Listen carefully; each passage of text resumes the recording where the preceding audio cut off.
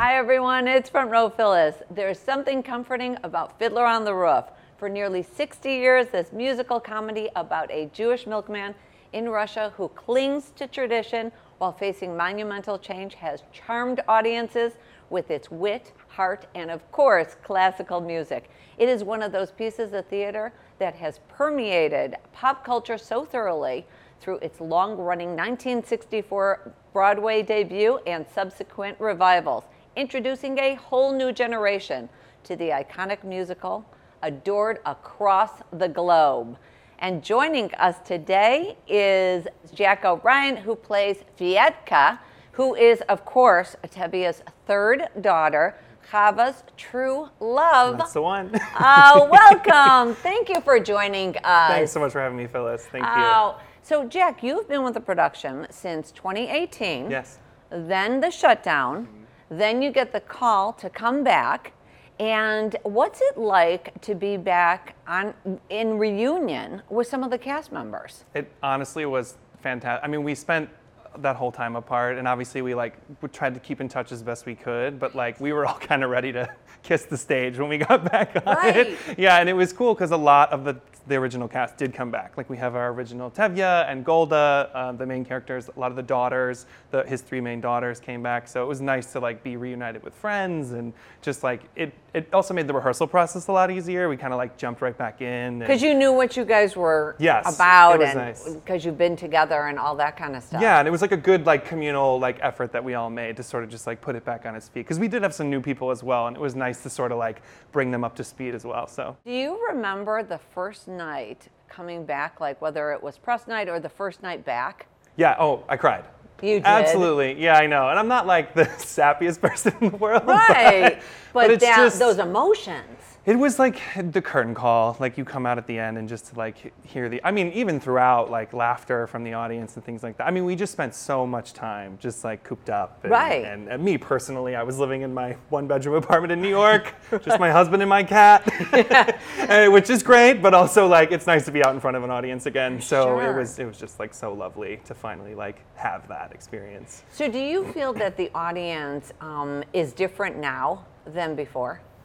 I think in some ways, I think that people are just really, really excited to see theater again, which is just how it feels. I mean, whether you're masked or anything, it doesn't really change the experience, because I've been asked that before. right. Can you hear them laughing? Right. And it's absolutely. People are just really, really excited to be back. Yeah. And it's nice to be touring such a classic show during this time too, because it's just, if people are familiar with it, they're singing the songs, not necessarily while we're singing them, but you hear them singing them on their way out. Right. But so it's nice to just bring that show back to people, especially at this time. So when you hear them singing the songs, I mean, what does that feel like? Because everyone knows the songs, and yes. then it's everyone had Sunrise Sunset at their wedding, and right. there's a whole generation of people that had that. And or Matchmaker. Yes, Matchmaker, absolutely. Right. It's nice. It's nice to know that you're sort of bringing a show around that people really, really, they're there because they know it and they want to see it. And maybe there are some, of course, there's new people that we're reaching in the audience, but it's nice to have people sort of be I saw, Topol when he was on tour, or I saw, Zero on Broadway, and all this stuff. So people have all these such personal stories with the show. Yeah. And to always hear that, and it's just comforting to know that you're bringing it back to them. You're letting them live that again. So it's exciting. Great. Now, yeah. I have heard that the choreography is different. Yes. Tell us about that. That's probably the biggest update. Yeah, actually, tell us. Is that Israeli choreographer Hofesh Shechter came in and sort of revived. He took Jerome Robbins' inspiration. You'll still see it for people that are familiar. The classic bottle dance and things like that are still present in the piece during the wedding. Which always amazes me how these people do this. I know. Our dancers are incredible. Right? They're so incredible. And so they've taken this sort of Hofesh is just more Israeli based choreography, and it's more concert dance, modern dance. So it's less musical theater style and more dance that you would see in a dance piece. So it's really nice, and it's they really try to bring it from a cultural perspective and things like that. So I'm actually not in the wedding because I wasn't invited. I'm a right.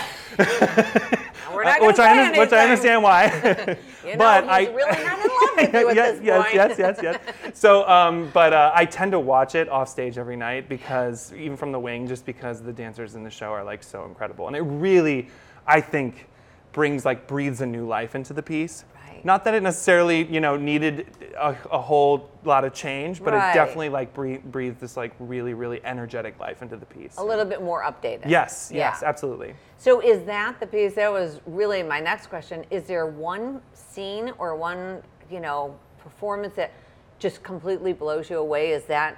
I would definitely say the wedding sequence. Yeah. From the beginning, like through the end of the act, like from the beginning of the wedding all the way through the end of the act, because you're witnessing like a traditional Jewish wedding. The chuppah's on stage, and they stomp the glass at the end, and so you witness this like actual tradition, taking Right. place. And then, of course, there's like the joy and the jubilation of all the dancing. And then, it gets a little more dramatic, and there's some arguing among the people. And I think it's just the best way. It's the best sequence. It's probably about 20 minutes long, I think, in the whole Wow. show, that really just like represents what the piece is. Thank you again, and we cannot wait for opening night. Me too. So excited. Fiddler on the Roof opens on May 17th through the 22nd. Only 1 week, guys, here at the Cadillac Theater in Chicago. Thank you again. Thanks, Phyllis. Thanks for having me. Matchmaker, matchmaker, make me a match. Find me a find, catch me a catch. Night after night in the dark.